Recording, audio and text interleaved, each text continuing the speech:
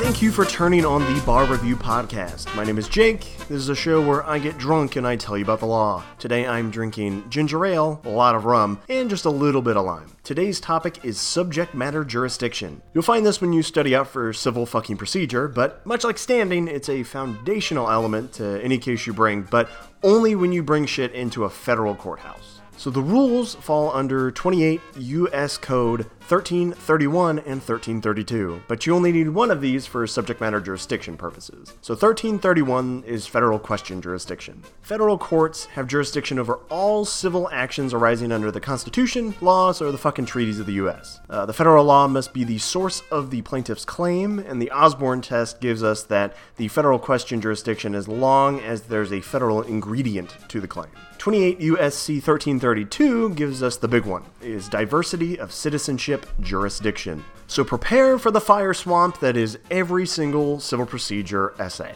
District courts shall have original jurisdiction of all civil actions where the amount in controversy is in excess of $75,000 and is between citizens of different states, citizens of a state and citizens or subject of a foreign state, citizens of a different state and in which citizens or subjects of a foreign state are additional parties, and a foreign state as a plaintiff and citizens of a state. Welcome to the fire swamp that is civil procedure. So what does it mean? It means that piece of shit case that you brought into a federal courthouse has to either 1, be about a federal law or the Constitution, or 2, the action is between two people who aren't from the same state, and the amount in controversy is more than $75,000. So none of that small claim shit. You don't actually need to get the $75,000 in the end, but it's just a possibility that you could get that amount. And so the second part of this is, what do you mean by you need two people from different states? It's not as easy as it sounds, because it's more complicated than, oh shit, it's just where I'm sitting. It's called your place of domicile. And so your domicile is established wherever your physical presence is and your intent to remain there. And it's the second part of that that's the big one. And you'll also need personal jurisdiction against the other party,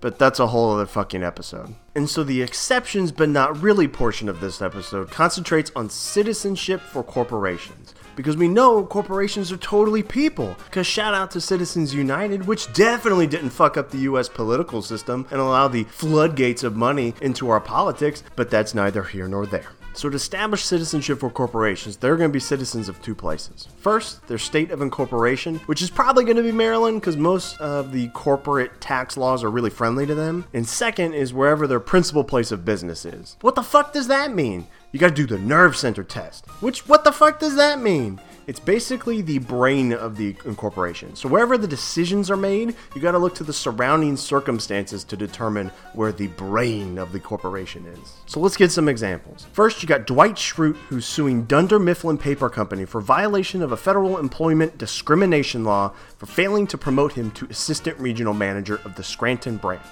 He brings the action in a federal court alleging $100,000 in damages for lost salary gains, as well as $10,000 in lost beet farming damages. He brings his action in the Middle District of Pennsylvania's federal courthouse. Will that courthouse have subject matter jurisdiction on his claim?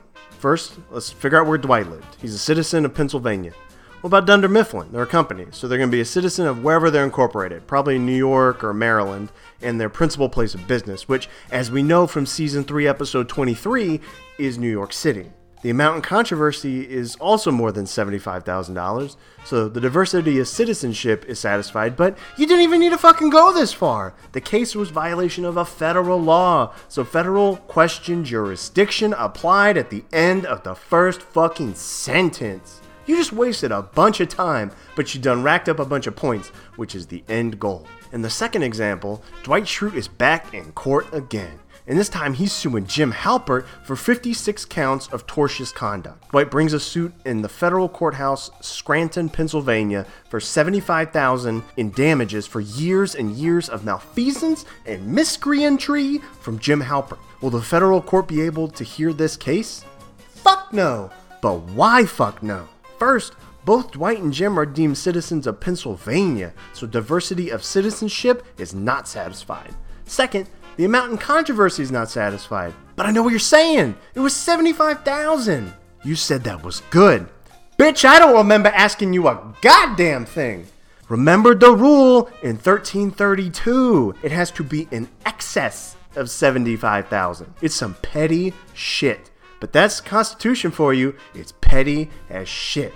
So 75,001 penny would satisfy it. But 75,000 even alone does not. And third, these are tort claims, which are just inherently not federal law. So federal question jurisdiction's out the fucking window. And so you need a way to study it. I want you to make a checklist that you keep in the back of your fucking mind. First, ask yourself in a federal court, because if you're not, then who the fuck cares? Second, is the claim based on federal law? If so, then you got federal question. Easy. Third, you got to check the amount in controversy is over 75,000 and the parties are citizens of different states. If so, then you got diversity, baby! So thanks for joining me today on the Bar Review Podcast. I've been drinking rum, ginger ale, and a little bit of lime.